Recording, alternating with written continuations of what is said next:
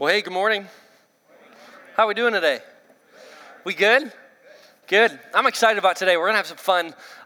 Christmas, it's almost here.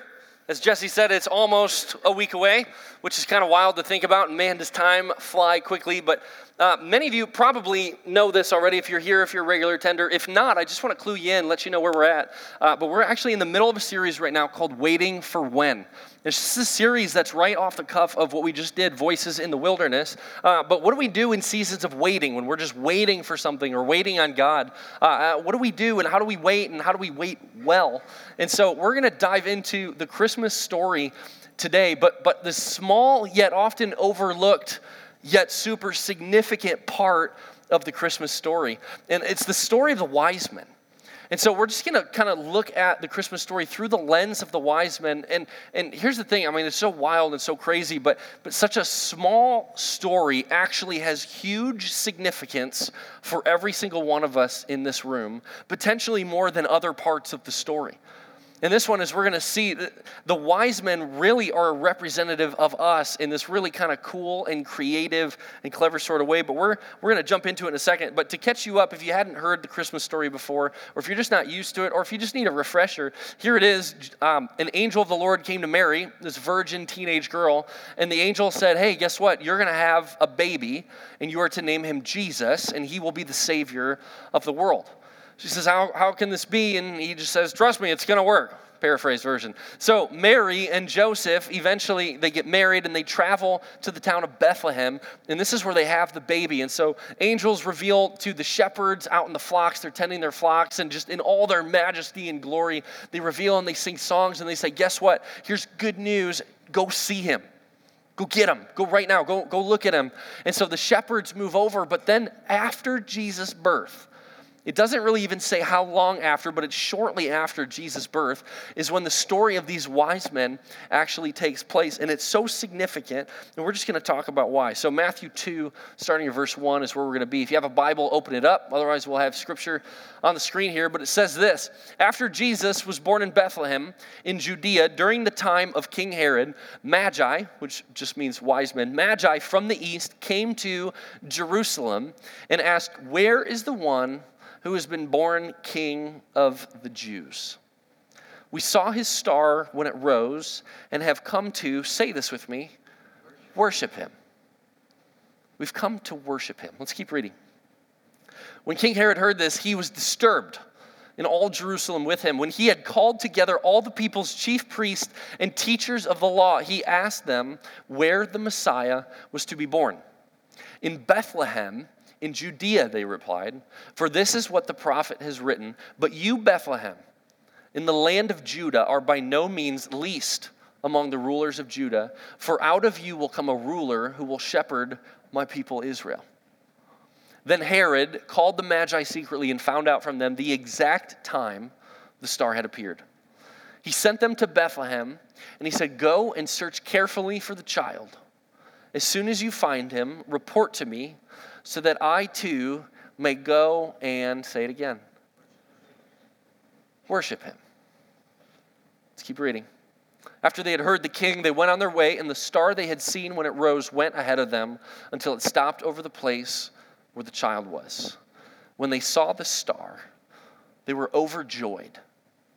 On coming to the house, they saw the child with his mother Mary, and they bowed down and say it yet again, worshiped him. Are you seeing the theme?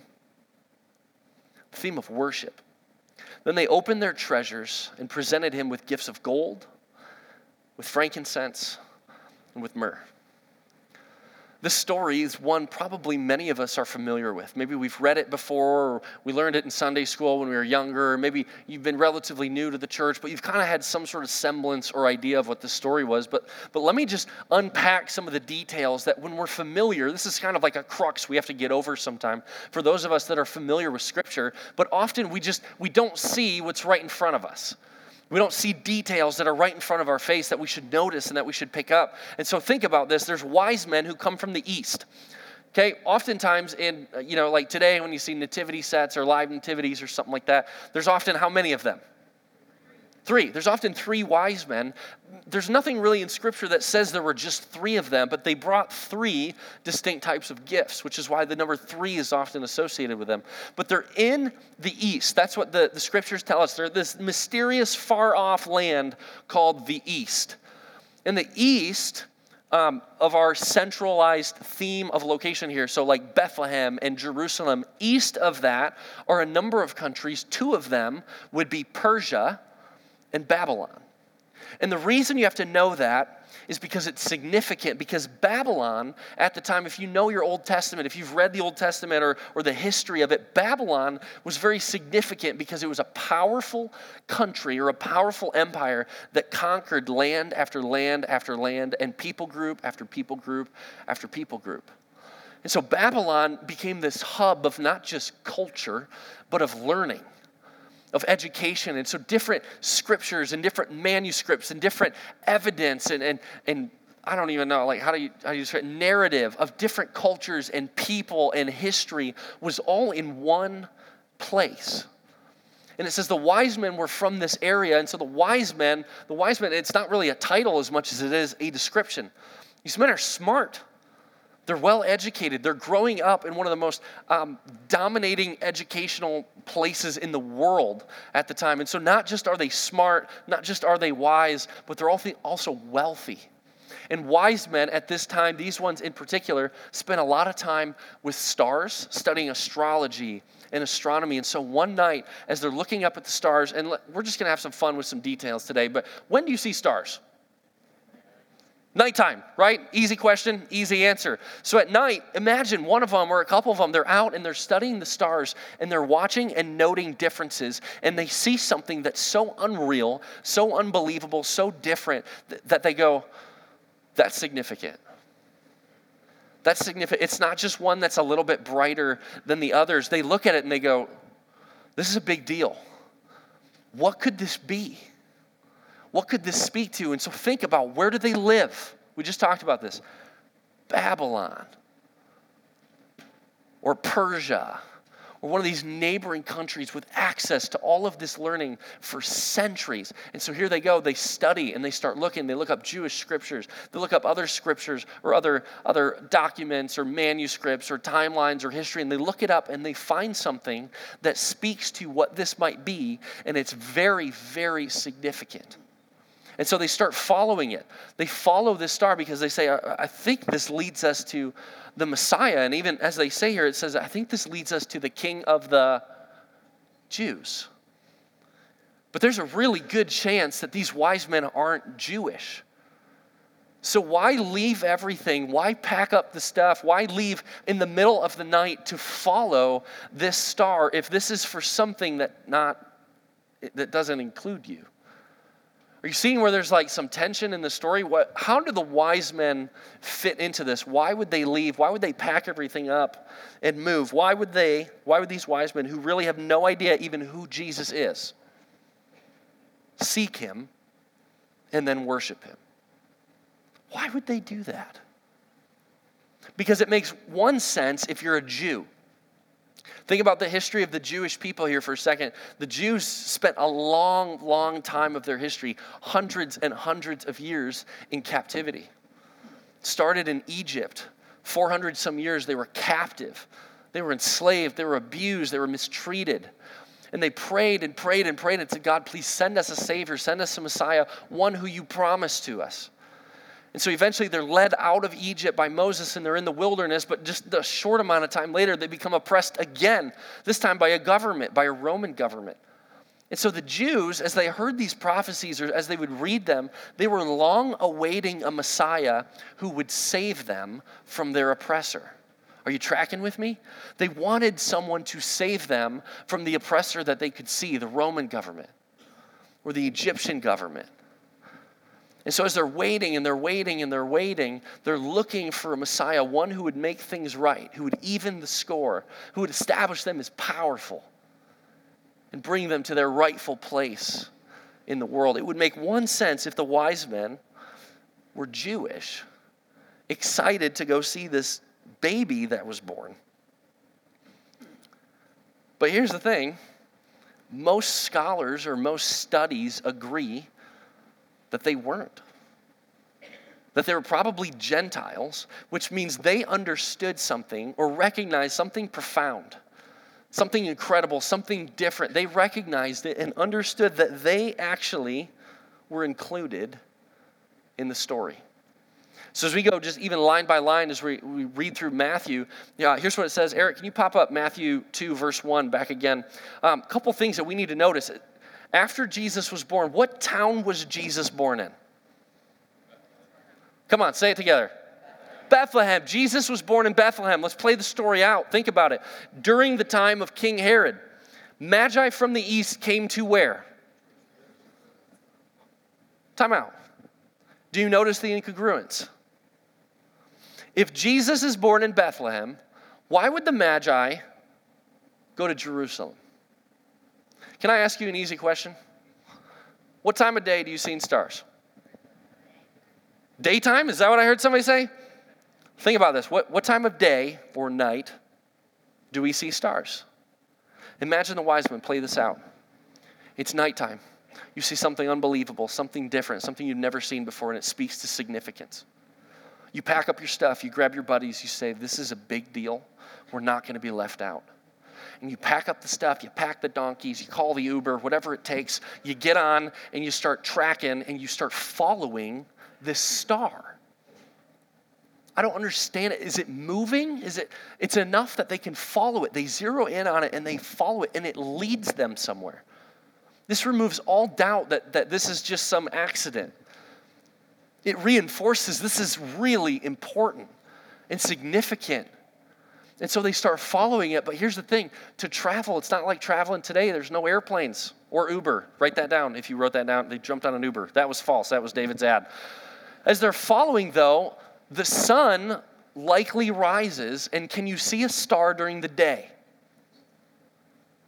Probably not. So as they're looking for the star, who are they looking for? It says it right here. They were looking for the King of the Jews. Where does it make most sense? If you've been following something, you have a general idea of the direction that it goes. Where does it make more sense than ever to go look for the next king? I heard capital. Even more than a capital, what about a palace? Because that's where you would find a king, right? These wise men who lose the star, even later it says they were overjoyed when they saw it rise again. They had lost the star. They went to Jerusalem. They're looking for the king. They go straight to King Herod, and they say, we're looking for the King of the Jews. Do you know where he is? And I love this. This is the most underrated phrase in all of the Bible. It says, King Herod was disturbed and all Jerusalem with him. Do you know why King Herod was disturbed? Because he was a psycho. Do you know this? That he actually had 2 sons and a wife that he had all killed. He put them to death because he thought they were threats to his throne. So imagine King Herod is disturbed because his power may be threatened. It's in jeopardy. And so he's disturbed, but why would Israel be disturbed? Here's why. Because he's a lunatic and he's in charge.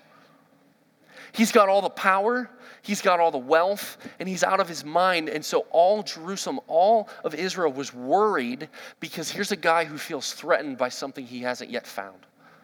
And so the Magi say, hey, we're looking for him. And he calls together the chief priests and the elders, and he says, where is this Messiah to be born? And they say, Bethlehem. And so he comes up with this conniving plan, and he says, guys, here's the deal. I want you to go find it in secret. I want you to go find him.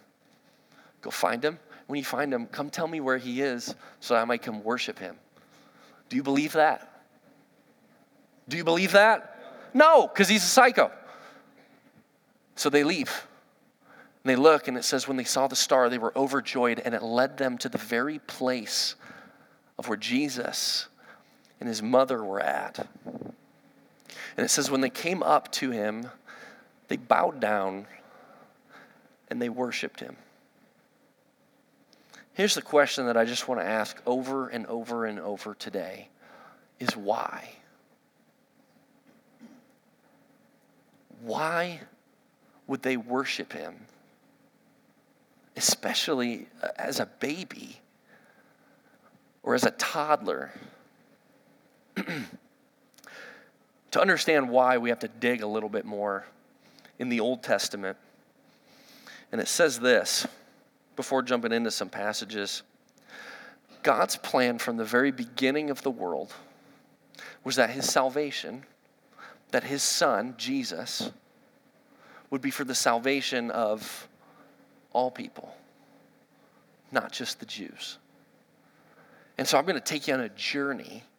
We're just going to go through this because I can just imagine where you're at right now. You're thinking, going, okay, this doesn't make sense. If God was the God of the Israelites, the Jewish God, and he was saying, you are my people, and I'm going to give you a Messiah, and I'm going to bless you, and I'm going to bless all the nations. We're going to go all the way back to the time of Abraham. And so this is in Genesis chapter 12. God is speaking to Abraham, and he says this, I will make you into a great nation, and I will bless you. I will make your name great, and you will be a blessing. I will bless those who bless you, and whoever curses you, I will curse. And say this with me, all peoples on earth will be blessed through you. Let's go a little bit farther on in our Old Testament here. 1 Kings 8:60 says this, so that all the people of the earth, who? All people of the earth may know that the Lord is God, and that there is no other. Let's go to Psalm 67. This is King David. That your ways may be known on earth and your salvation among all nations. Are you seeing a theme? Let's keep going. Isaiah 52. The Lord will lay bare his holy arm in the sight of, say it with me, all the nations. And say it again, and all the ends of the earth will see the salvation of our God. And then this last one, I love this one. I don't have a slide for it. But I want you to think about the Christmas story. And just as we talked about, the shepherds are in the field and they're tending their flocks and they're taking care of them. And then the glory of the angels shows up in the middle of the night and they speak to the shepherds and they say this. There were shepherds living out in the fields nearby, keeping watch over the flocks at night. An angel of the Lord appeared to them. And the glory of the Lord shone around them, and they, being the shepherds, were terrified. But the angel said to them, do not be afraid. I bring you good news that will cause great joy for, say it with me, all people. Here's what the wise men were able to discern and understand long before almost anyone else in history. These wise, learned, non-Jewish men were able to read Scripture from a third-party perspective, not involved, not being oppressed by an Egyptian government, not being oppressed by a Roman government, not looking for something just to alleviate pain and stress for just right now, but understood that throughout the context of history, God had been working the entire time to redeem and to save who?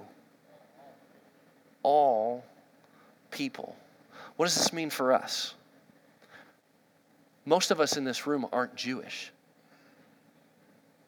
We didn't grow up Jewish or we didn't convert to Judaism. We're not Jewish, and yet from the very beginning, what it started with God and Abraham is God said, you will be a blessing to the entire world, to all peoples and all nations and all tribes and all tongues. You will be a blessing. You will be my conduit for which how I reach and save the world. That it wasn't just exclusively for the Jews, but that through the Jews and eventually through the church, the world would be blessed by the good news. Is that crazy or what? So this is just where I imagine, you see the wise men, as they're following the star and they get overjoyed and they've had such a long journey and they finally get to the spot and they see Jesus, and imagine the expectation that they had versus what they saw and realized. I shared this first service, but last night when I was working on this, it was a little bit later in the night, and for those of you that don't know, Shannon and I just had a baby 8 weeks ago, and so life is full of lots of adventures at our house right now, but Judah was having a hard time sleeping. And so Shan kind of walked out, and I said, I'll just take him. And so I take him, and I put him on my chest.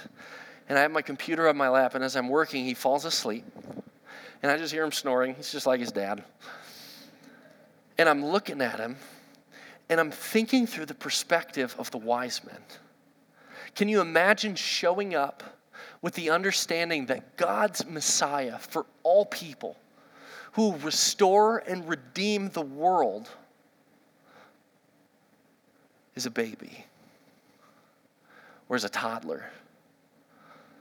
He can't change his own diaper or feed himself, but he can restore the broken relationship between all of us and God. Just think about that. Just allow that to compute in your brain for a second. The wise men understood something so significant. And here's the thing. When they understood who Jesus was, they were moved to do what? Worship him. How did they worship him? This is the fun part. I'm going to have some fun this morning with you. They brought gifts. It says they bowed down and they worshiped him. What was the first thing they brought? Gold. It's not real, so relax. All of you, I hope he forgets it. First thing they bring is gold. What's the significance of gold? It's different in our time today. It's different in our culture. It's different around us. But back in the time, gold was a lot more prevalent. And what gold spoke to is just high honor, royalty. As you would go before a king, you would bring something like gold. It was pure. It was valuable. And so it just spoke to the wealth and the value of the person that was receiving it. It spoke to a kingship. And so as the wise men show up and they bring gold, gold's the first gift that they offer, it speaks to Jesus' kingship, even as a toddler. But let's keep going. What was the next thing that they brought? Frankincense. So this is frankincense. I'm going to attempt not to burn the building down. But frankincense, again, probably most of us in this room are not in the frankincense mining industry. Is that fair to say? It's not where we make our living. As part of my seminary education, one of the things that I got to do is travel to the Middle East. I went to Oman. You've heard me say this before. And in Oman, this stuff's everywhere. Everywhere. You go to a market late at night and it looks like this. I mean, kind of just like little nuggets. They're like hard and you burn them or you can kind of melt them. And so you would burn them and they're a fragrant offering. And the significance, without reading too much into it, but without ignoring it too, is that frankincense, God often talks to his people and he talks about their offerings as a fragrant offering. Fragrance is associated with smell, that as we offer our gifts and we offer ourselves to the Lord, that it's received as a sort of frankincense type of offering. It's like a fragrant offering. And so frankincense, as you're sitting up front, you probably start to be able to smell it. It smells good. And it rises up. I mean, you just see the smoke. It rises up. And frankincense was always used in worship in this time period. It was offered, it was a part of worship. It was normal that you would have smelly frankincense type offerings. But here's the last one, and I think of all of them, this one packs the most significance for the punch. What is this? It's myrrh. This was the third gift that the wise men offered. And myrrh, in this form, it's like an oil. And the reason I brought up the oil form and not one of these is that it smells really nice. You could smell it.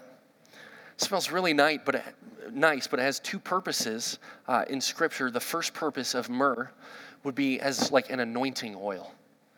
So as King David was anointed king over Israel, even as a young boy, myrrh was often an oil that was used for anointing. Anointing means set apart for a specific purpose. So think about the significance here that as the wise men bring this gift of myrrh, the symbolism is saying you are set aside for something very important, something very significant. The frankincense speaks to the worship. We're worshiping you. The gold speaks to a kingship. But there's one other meaning behind myrrh that's easy to miss, and myrrh was also used in the embalming process. What's embalming? Dead people. want you to fast forward to Jesus on the cross. One of the things that they offered Jesus as he's hanging there was this thing called gall. It was like vinegar mixed with myrrh. And they offered it to Jesus to drink, and then myrrh would also have been used to preserve his body afterwards. Do you see the significance that is engulfed in this story? And the wise men, I would venture to say, did not even understand the breadth of the significance of what they were offering, but God did. And they didn't know what would happen 33 years later when Jesus was crucified and when Jesus was beaten, when he was bleeding, when they would offer this drink to him and then they would bury him afterwards. They couldn't understand the significance. And I had to say this exactly the way I wrote it so I get it right. They were moved to worship because even though they didn't understand how Jesus would do all of these things, how he would accomplish saving the world, how he would be the Savior, even in this form of a baby, even though they didn't understand how, they finally understand who. That all of a sudden, as they see Jesus in this little form of a baby, they see this was God's plan from the very beginning. That this baby would somehow, someday be capable of reconciling that which we as people couldn't reconcile on our own. So how do they worship? They bring gold. They bring frankincense. They bring myrrh. It says they prostrate before him. They bowed down. They got low. They submitted themselves. They gave of themselves to the king who wasn't just king, who was also God.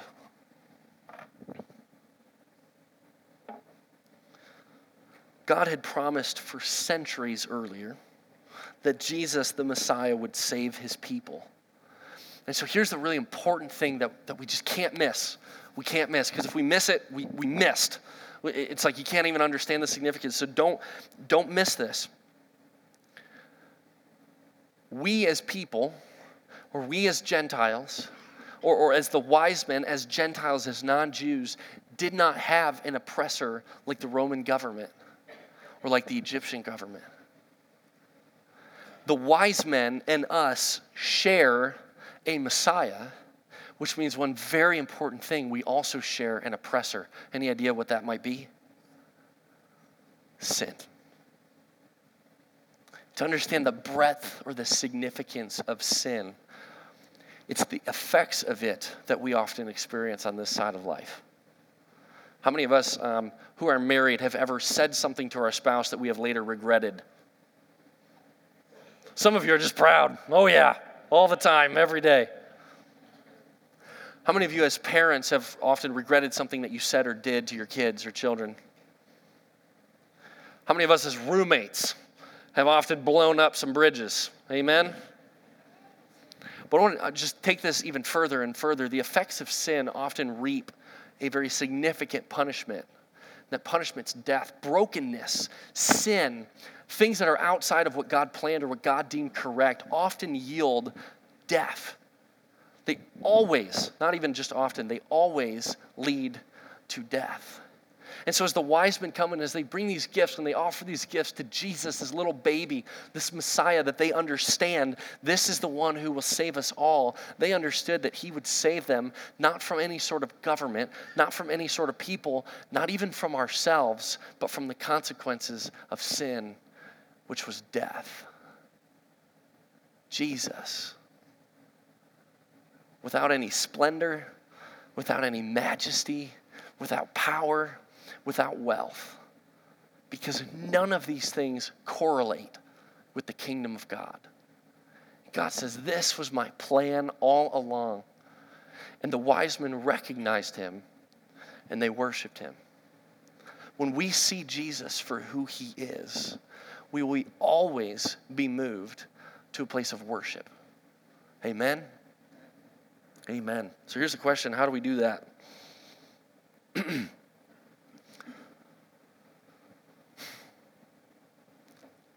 Trying to think where I want to go here. If the way that we see Jesus is how we understand who he is, And if that leads us to worship, I think what we also need to start with is who are we in light of who he is. I found myself sharing just the gospel this week with a friend of mine, a guy I've been praying for a year. Met him, loved this guy, and not a Christian, not a believer, really struggled through life. And so he and I were having coffee this week, and we were just talking. And he just starts sharing these things that he wants to change about him and about his life. And he starts saying, man, I just wish I could stop doing this, and I wish I could stop, playing this out. I wish I'd stop getting picked up, and I want to get out of the system, and et cetera. Without going into details, he's just saying things about his life that he wishes would change.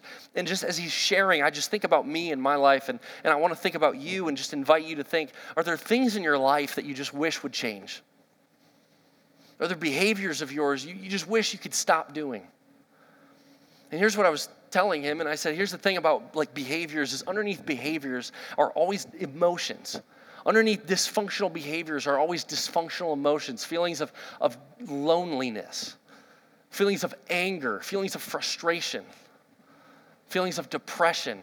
Underneath these feelings, to take it a step further, are distortions. These are different ways that we see the world or other people or God, and these always come from wounds, oftentimes early in childhood for us. And I just want you to think here, because oftentimes if we would sit down one-on-one, just like I've done with many of you even in this room, and I start sharing some of this stuff, people, without missing a beat, they go, I remember that time when I was younger and this happened to me and it scarred me for the rest of my life.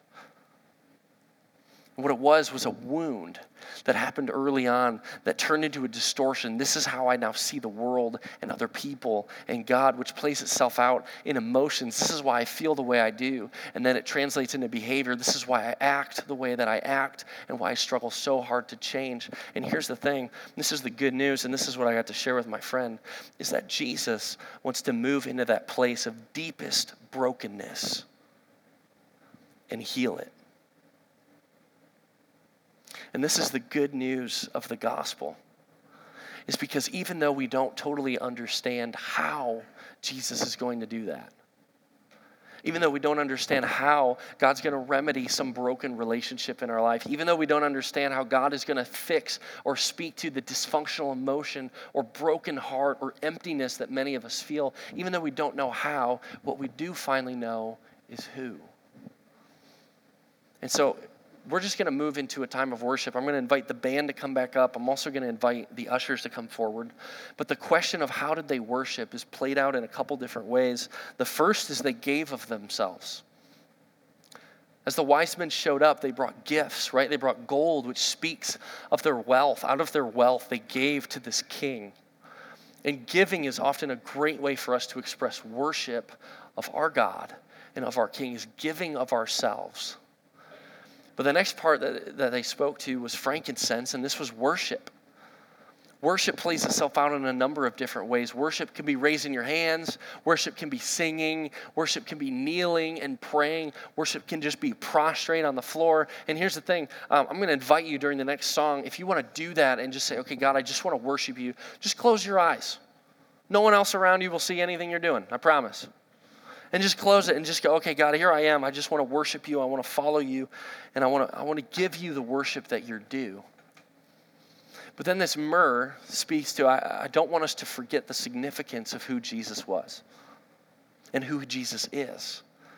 Because just as he was anointed, just as he was set aside or set apart for a specific purpose in the redemption of each and every person in this room, Jesus also died on our behalf.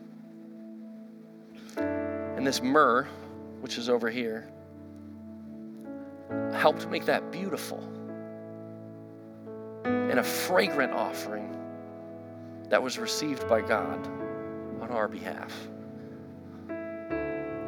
We're going to take an offering just like we always do, but Jesse also talked about the giving ourselves away envelope. What a great way to just go above and beyond and say, God, I just want to give back to you because I can see you for who you are. Not just for what you do for me, not just what I want from you, but because of who you are. I want to give of myself. I want to give myself away for you. Would you pray with me? Father, I just have a sense that in this room, so many of us just don't know how to worship you. we have hearts that are hardened to worship you. That a lot of us maybe are going through pain or seasons of drought, seasons of uncertainty, cancer, divorce, brokenness, spiritual emptiness. God, this series called Waiting for When, so many of us have just waited for you to break into our lives in a significant way. And I just pray, Father, that you would soften hearts in the way that only you can to speak to us and to show us who you are and who we are in light of that. And God, I just thank you that you could see us for who we are in all of our brokenness, in all of our shame, in all of our dysfunction. And that you are so crazy, madly in love with us. Father, I pray that during this next song that we go into, I pray that we can worship you from the depths of our heart. I pray that we offer ourselves, that we give generously. But I pray even more, Father, that we give generously of ourselves and of our heart, and that we give you access to things that are broken inside of us, because we understand that through Jesus, you can bring healing. And that we don't have to wait until we die to experience healing and salvation and this righteousness that you speak of, but that we can experience it even today. God, I pray that you work among your people. Pray that you stir in us just a desire to honor you, to worship you, and to invite the people around us that are broken and lost to also experience you. Father, I just pray that we would live out this covenant that you made with Abraham thousands of years ago, that we would be a blessing to the world on behalf of you. God, we're in love with you for who you are. And we just pray that you would receive us and what we give now as a fragrant offering to you. We love you, and all God's people said.